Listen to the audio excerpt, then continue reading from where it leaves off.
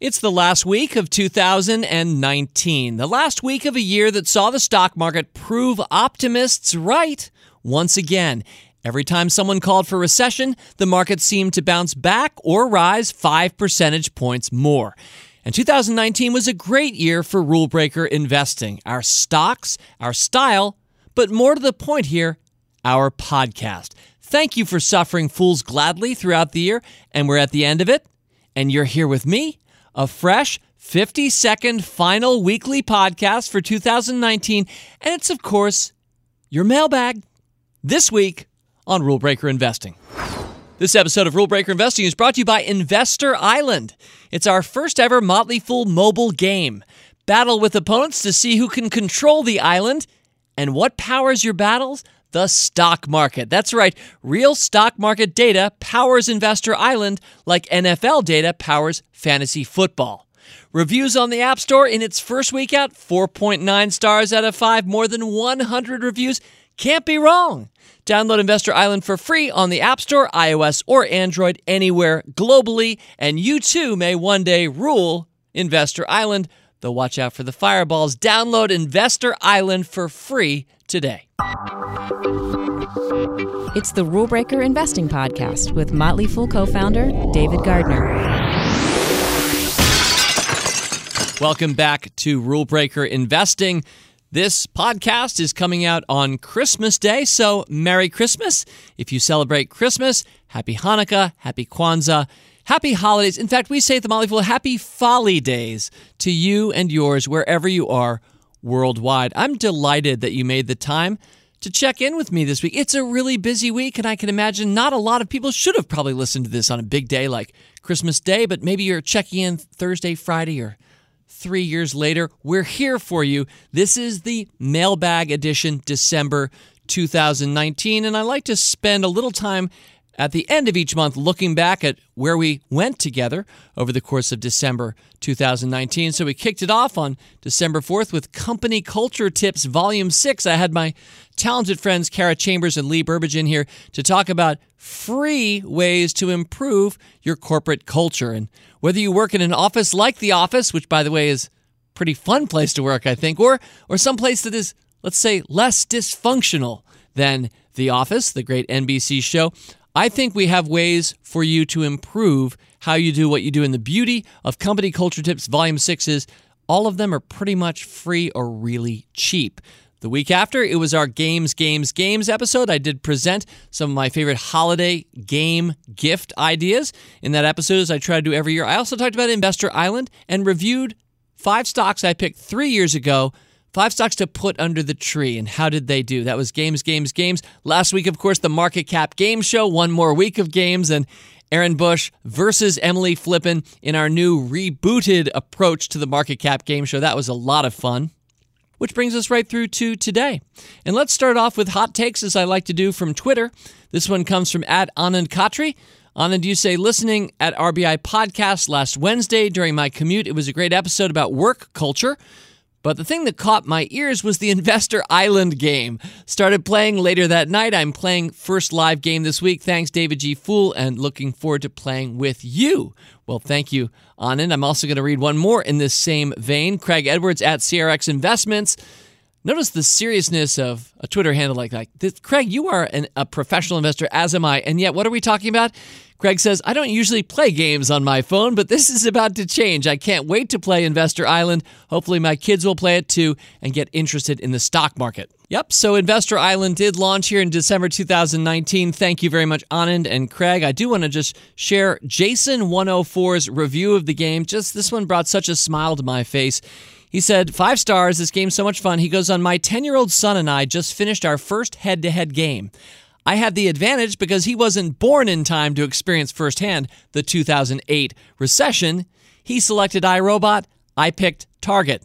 He learned a valuable lesson that in a recession, consumers trade down to discount retailers, not up for robot vacuums. Smiley. So a great review, but so much good feeling around this game. I'm obviously delighted by it. I hope you enjoyed my friend Max Keeler, our fearless leader today, talking about the game with me just a couple of weeks ago. It really is great to play with friends and family and to think of the people who, like Jason104, they're enjoying it with their Sun. It's an introduction to the stock market, but really, anybody who's played it knows it's not really some boring stock market simulation. This is an active strategy game built by an Irish team that helped do a lot of the PopCap games like Bejeweled and Plants vs. Zombies. So it's got, I hope, that jiggle and that fun, and I certainly will enjoy playing some of my listeners. I am David, so if you play a head-to-head game against somebody named David, that's me on Investor Island. So yeah, I'm there too. And thank you very much, all fools, especially Anand and Craig, who took the time to write in about that.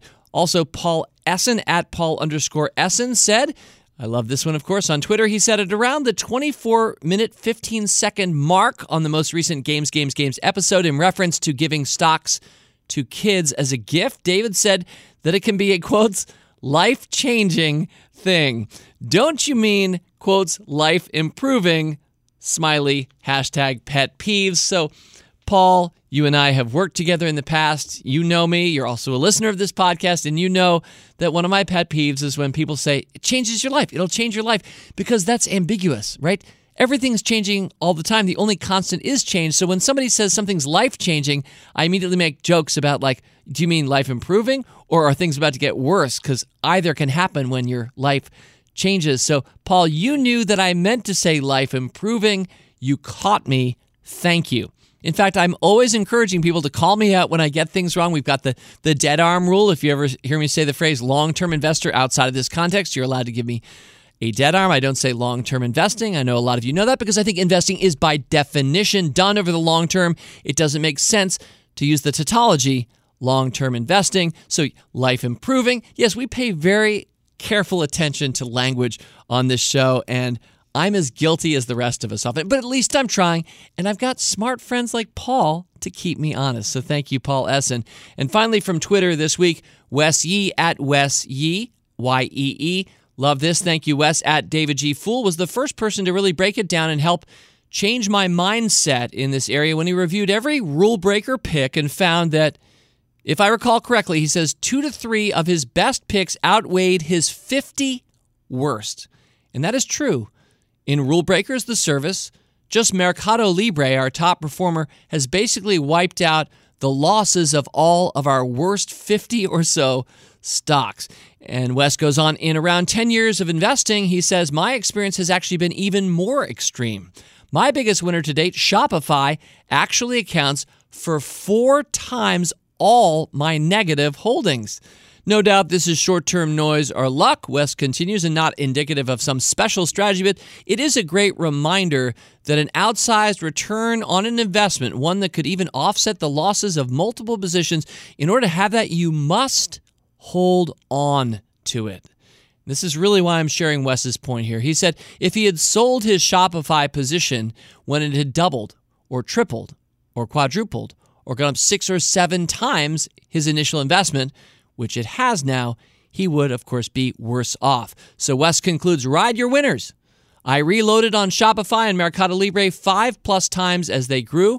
When you find strong companies, lengthen your horizon, and when they show improvements, don't be afraid to add on.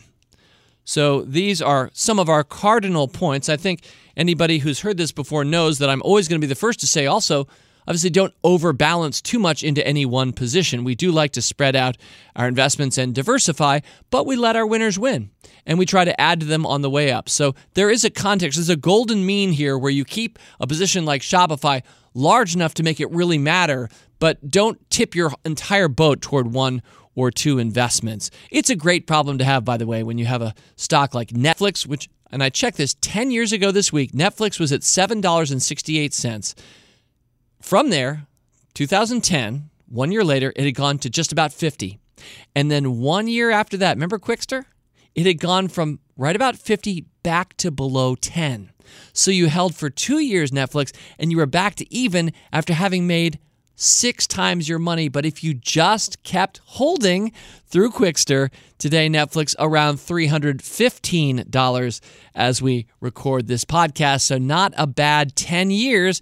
10 years ago this week, Netflix down below 8. Today around 315, but you have to hold on to it to enjoy these gains. And this is where I hope the Motley Fool's voice sounds strong and feels global to you in terms of the effects and the influence that we're having, because you're not going to hear this message very often, especially from financial media or ads that are telling you should trade or jump in or out or price targets and this sort of thing. So I think we're a real contrary voice, but I hope it makes sense to you and speaks to you. It's wonderful to hear it mirrored back by smart people like Wes, who take the time to share their real-life experience and remind us of what really works for your investing. All right, Rule Breaker mailbag item number 1 this month, and this first one comes from Roy Klosowski. Roy wrote, "Hello, David. I've been a Rule Breaker Investing podcast listener for just over a year, as well as a Rule Breaker service member for about 6 months. I'm 24 years old. I have a very long investing life ahead of me, but with the New York Stock Exchange shrinking from its peak in 1996, with 7,322 companies listed, 1996, to approximately 2,400 companies today, my concern is that this trend is going to continue. Is it possible that we see this shrinkage continue until only a select few companies are listed and stock market investing becomes an unfruitful effort? I appreciate your time. I'll continue to fool on from here in Huron County, Michigan." Signed, Roy. Well, happy Folly Days to you, Roy, and thank you for the question. And I understand the concern. I mean, it is surprising to be reminded of those numbers. I like that you brought numbers, Roy. You got what looked like very specific numbers from 7,322 companies down to 2,400 here over the last 23 years. So we've lost on the New York Stock Exchange anyway, 2/3 of the listed companies. Now, that doesn't take into account the NASDAQ, where there are thousands of companies as well, and you could include things like NASDAQ over-the-counter, although I usually ignore it, very small companies. And I believe, although I'm not looking at data right now, I believe the NASDAQ has also had some shrinkage over the last 20 years. But when you take it all in all, you've got somewhere in the order of 4,000 plus stocks that you or I could buy, increasingly these days for free in an increasingly commission-free world. And coming here in the new year, 2020, big firms like Schwab are about to commit to fractional share purchases, which means this would have sounded like a miracle when we started The Motley Fool as a newsletter for our parents' friends in July of 1993, which means these days in 2020, you can basically buy stocks for free, no commission, in fractional share lots. That is amazing and is really democratizing the markets. But Roy, your question is not about the past, it's about the future. And what I'm here to say is I really can't predict for you whether companies are going to continue favor being private in some cases, and like Uber waiting a long, long time to go public because they view the regulations and pressures of being a public company onerous. And so increasingly it seems like companies wait to get large before they do go public, whether we'll see more of that, or maybe we'll start to roll back some of that regulation. There have been laws put in place in recent years to make it easier for younger, earlier stage companies to go public without quite as much cost or pressure. I mean, our company, The Motley Fool, is kind of a funny example of this because, of course, we love the markets and we're a private company.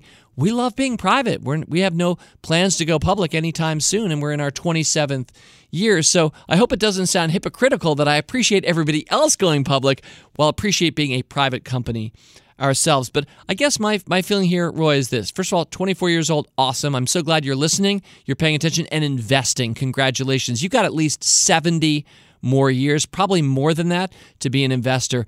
I suspect that most of us probably need 50 to 100 good companies over the course of our lives. Some people like to have big portfolios, like 75 stocks. Some people like to start with 15 or 20, and then over the course of the next 10 or 20 years, you'll find 10 or 15 more.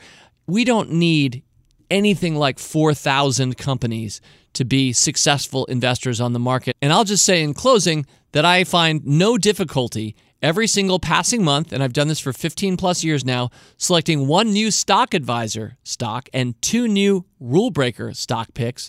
I have no problem among the dwindling number, still numbering in the thousands of companies that you and I think can and should invest in to beat the market going forward. So I hope that steals your confidence. It's definitely worth it. I doubt things will go away.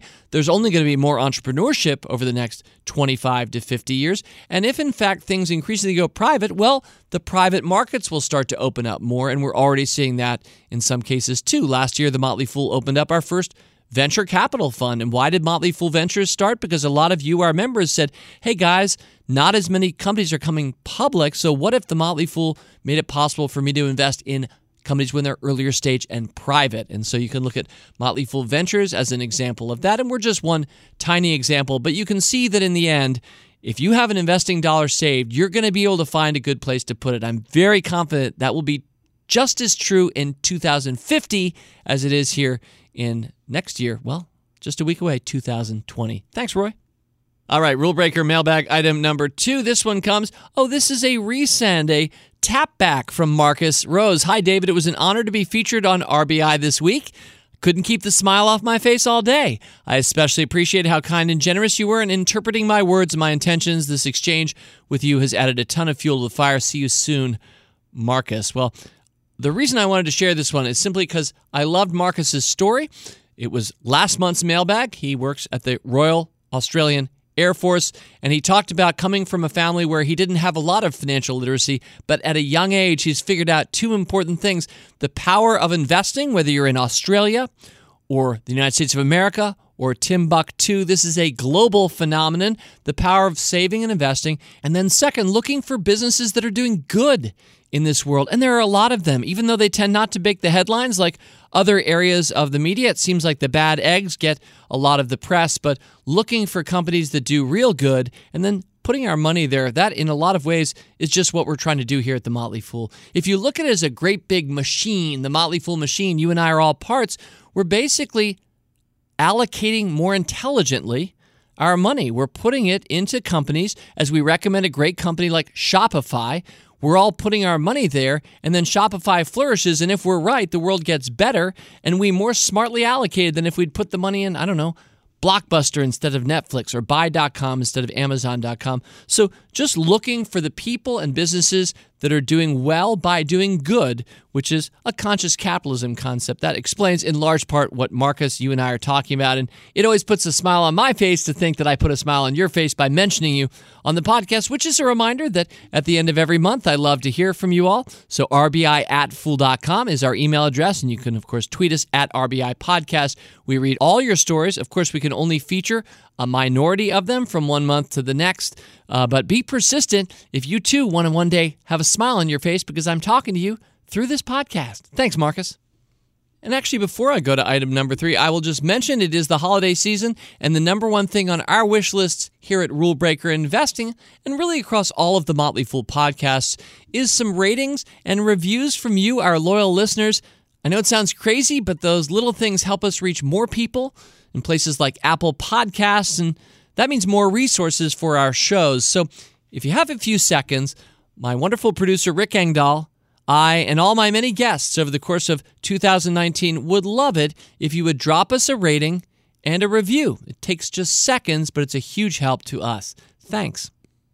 Rule Breaker mailbag item number 3. This one comes from Mark Kirch. Mark, thank you for the note. Dear David, 2.5 years ago, after listening to Motley Fool podcasts for years, I finally decided I was tired of my, quotes, gentleman C in index funds and went all in on foolish investing, joining Stock Advisor and Rule Breakers. Mark goes on, I'm 50 years old and have already accumulated a decent chunk of savings in my IRAs. So when I decided to make the transition, I was overwhelmed by all the choices. I started out thinking my strategy would be to choose 20 or 30 different companies from Stock Advisor and Rule Breakers. But then I learned about the Discovery Rising Stars portfolio, which I really liked. And when I joined Rising Stars, it also gave me access to the Next Home Run portfolio, along with a number of Motley Fool special reports. All of a sudden, I had more great stock recommendations than I knew what to do with. And I'm skipping a little bit, but he basically decided, he says, just buy all the Rex. He goes on, I decided to invest 30% of my savings in the Rising Stars portfolio, 30% in the Next Home Run portfolio, the remaining 40% in companies recommended in Stock Advisor and Rule Breakers. Over the past 2 years, I've gone from owning 0 individual stocks, again, 2 years ago, to owning 152. Now to my question. Mark says, I've heard it said numerous times on different Fool podcasts, most recently by Morgan Housel on Motley Fool Money, that, quote, if you own stock in more than about 50 companies, you might as well just buy an index fund because your returns will begin to mirror those of an index, end quote.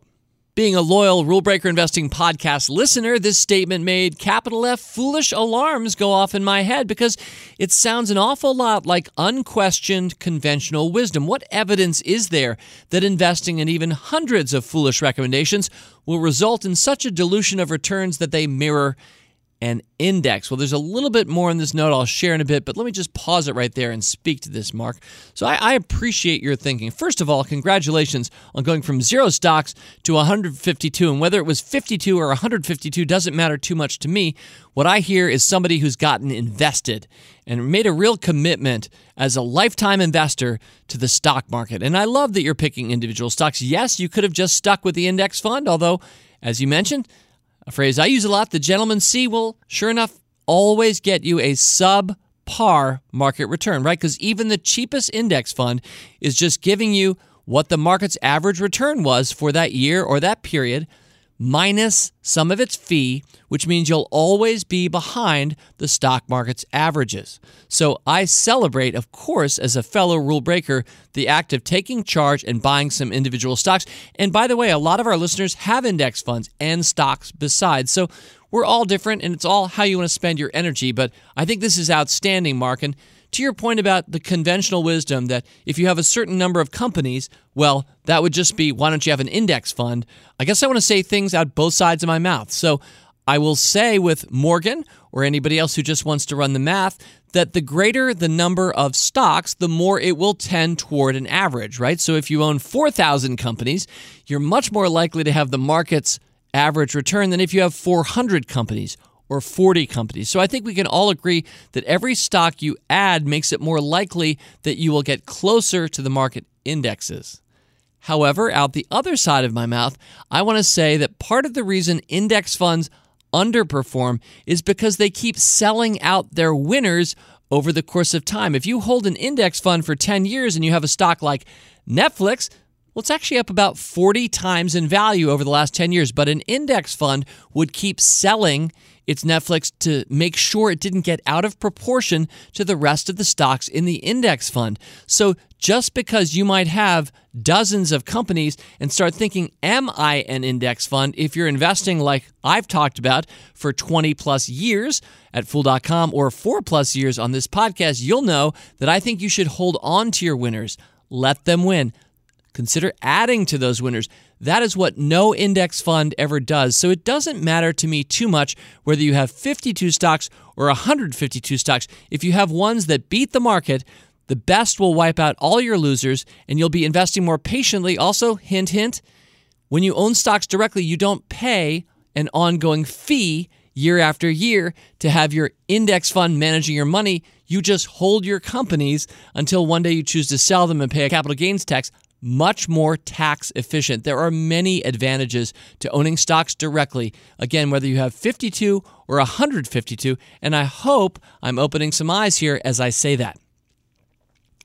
Mark goes on to conclude, my working investment philosophy is to think like a venture capitalist, placing small investments spread among many companies with the anticipation that a few of those companies are going to achieve extraordinary returns.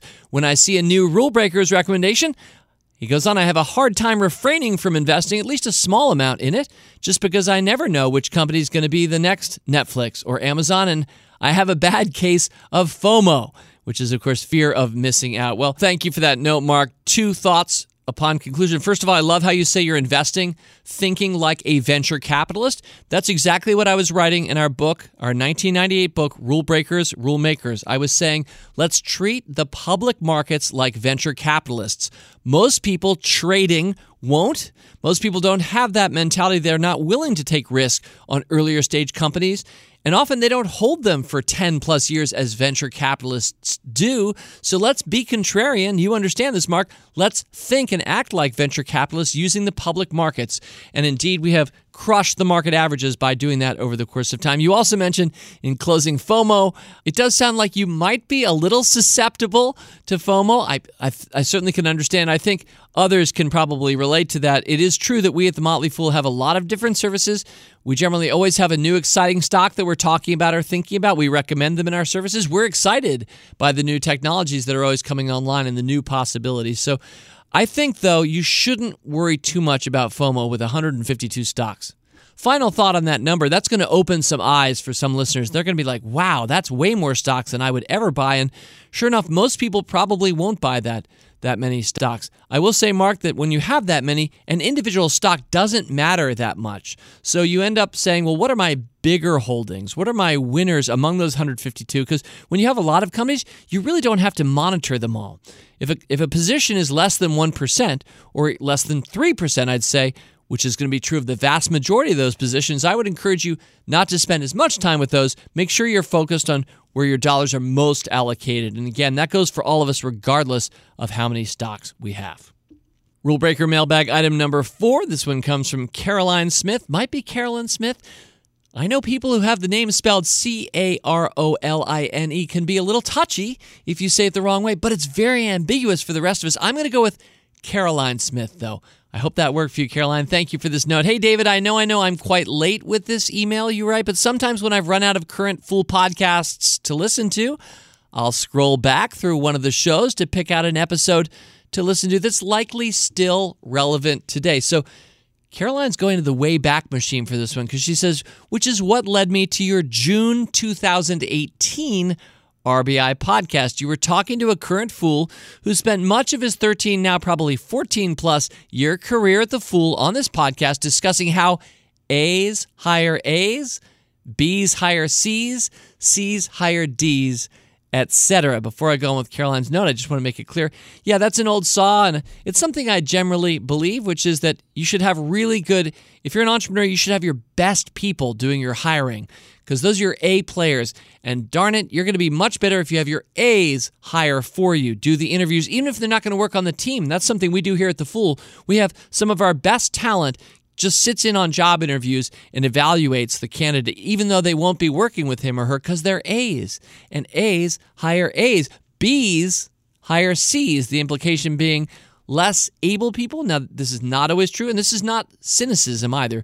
I think that this is kind of understandable, but sometimes less able people look for people even less capable than they are to hire because they'll be their boss, and that can trickle down in a bad way in an environment. So that's what Caroline is referring to. She goes on to say, I agree with you in general, but as someone who's typically been considered an A employee in my life, and by the way, Caroline, you and all of my listeners are all A players. I mean, that's who listens to this podcast. We don't have C's or D's listening to Rule Breaker Investing.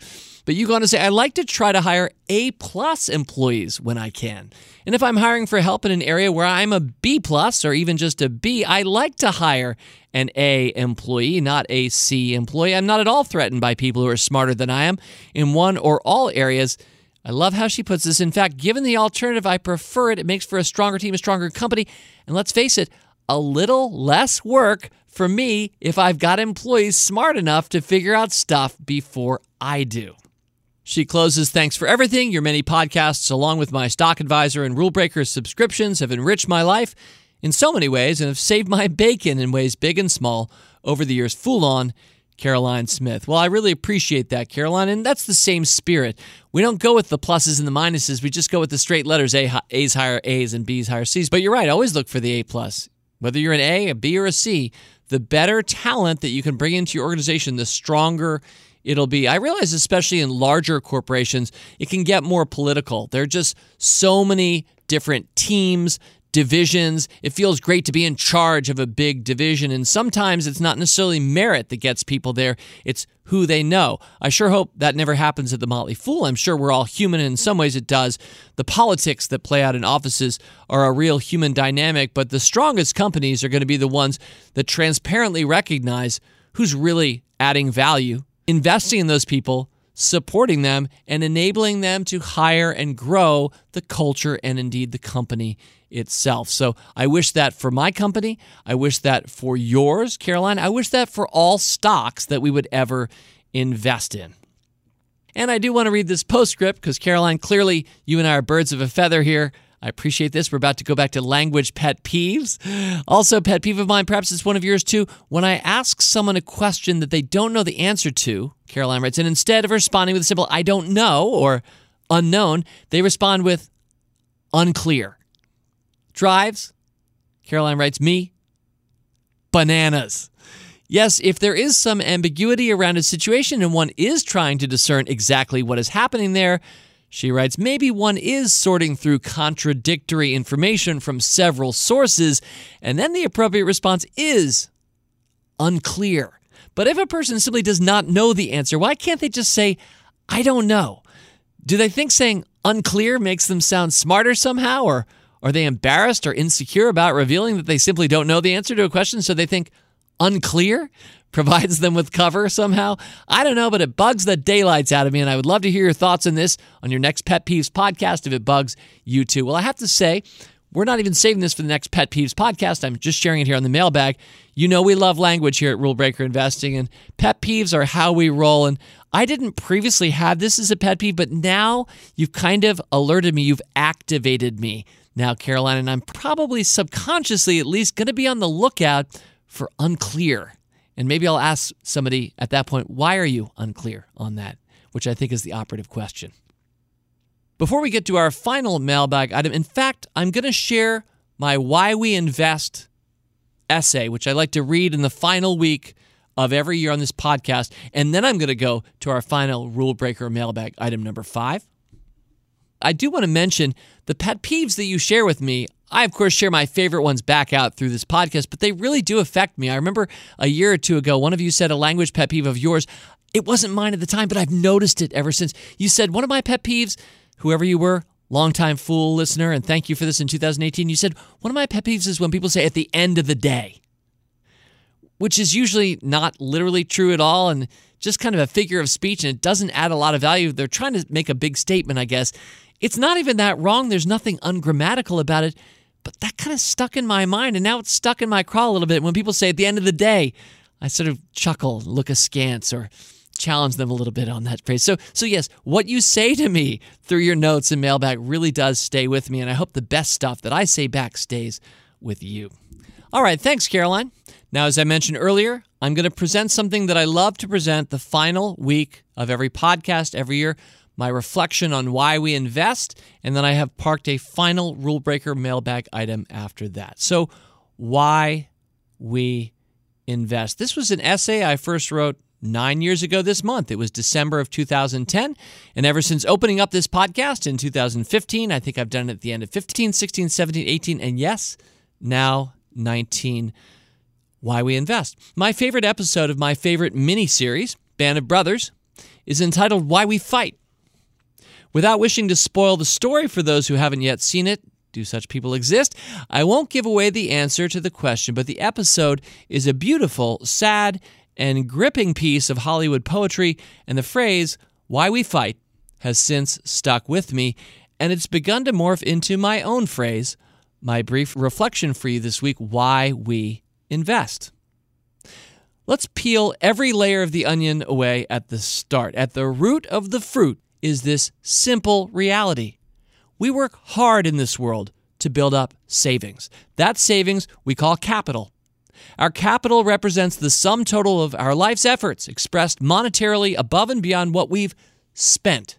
When we invest, we are doing something very wonderful and very difficult. We are forfeiting the enjoyment of the use of this capital in the near term, and all of our instincts and temptations, many of our peers, perhaps even a spouse, urge us directly or subtly by association against this. Spend it now, reads or sings or shouts any one of thousands of messages confronting the typical adult every day. But investors take at least some of their capital and do the exact opposite. We forego the instant gratification. That on its own is admirable. But we go one further. We investors, we crazy investors, forfeit the enjoyable immediate use of our capital for no certain reward. As stock market investors in particular, we invest willingly knowing that our unspent and unenjoyed capital may actually at least partly disappear.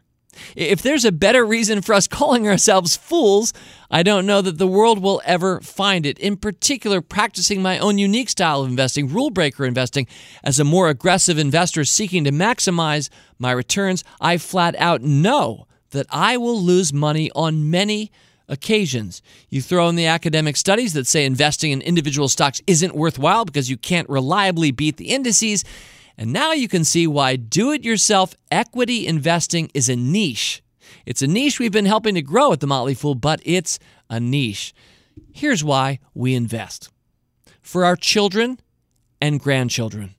Because our parents and grandparents did and made our lives so much better. Because every dollar we invest helps support the companies and businesses we admire and buy from. Because we love and celebrate ownership and believe this world will be far stronger for more owners, not more renters. Because the academics are wrong. Because with Arthur O'Shaughnessy and his ode, we are the music makers, and we are the dreamers of dreams, and investing is our instrument. And making dreams come true, sorry Disney, is a very real Motley Fool end. I see it happen with amazing testimonials. Bull market or no, we share it every month on this podcast, every day on our discussion boards. Oh, and have I forgotten?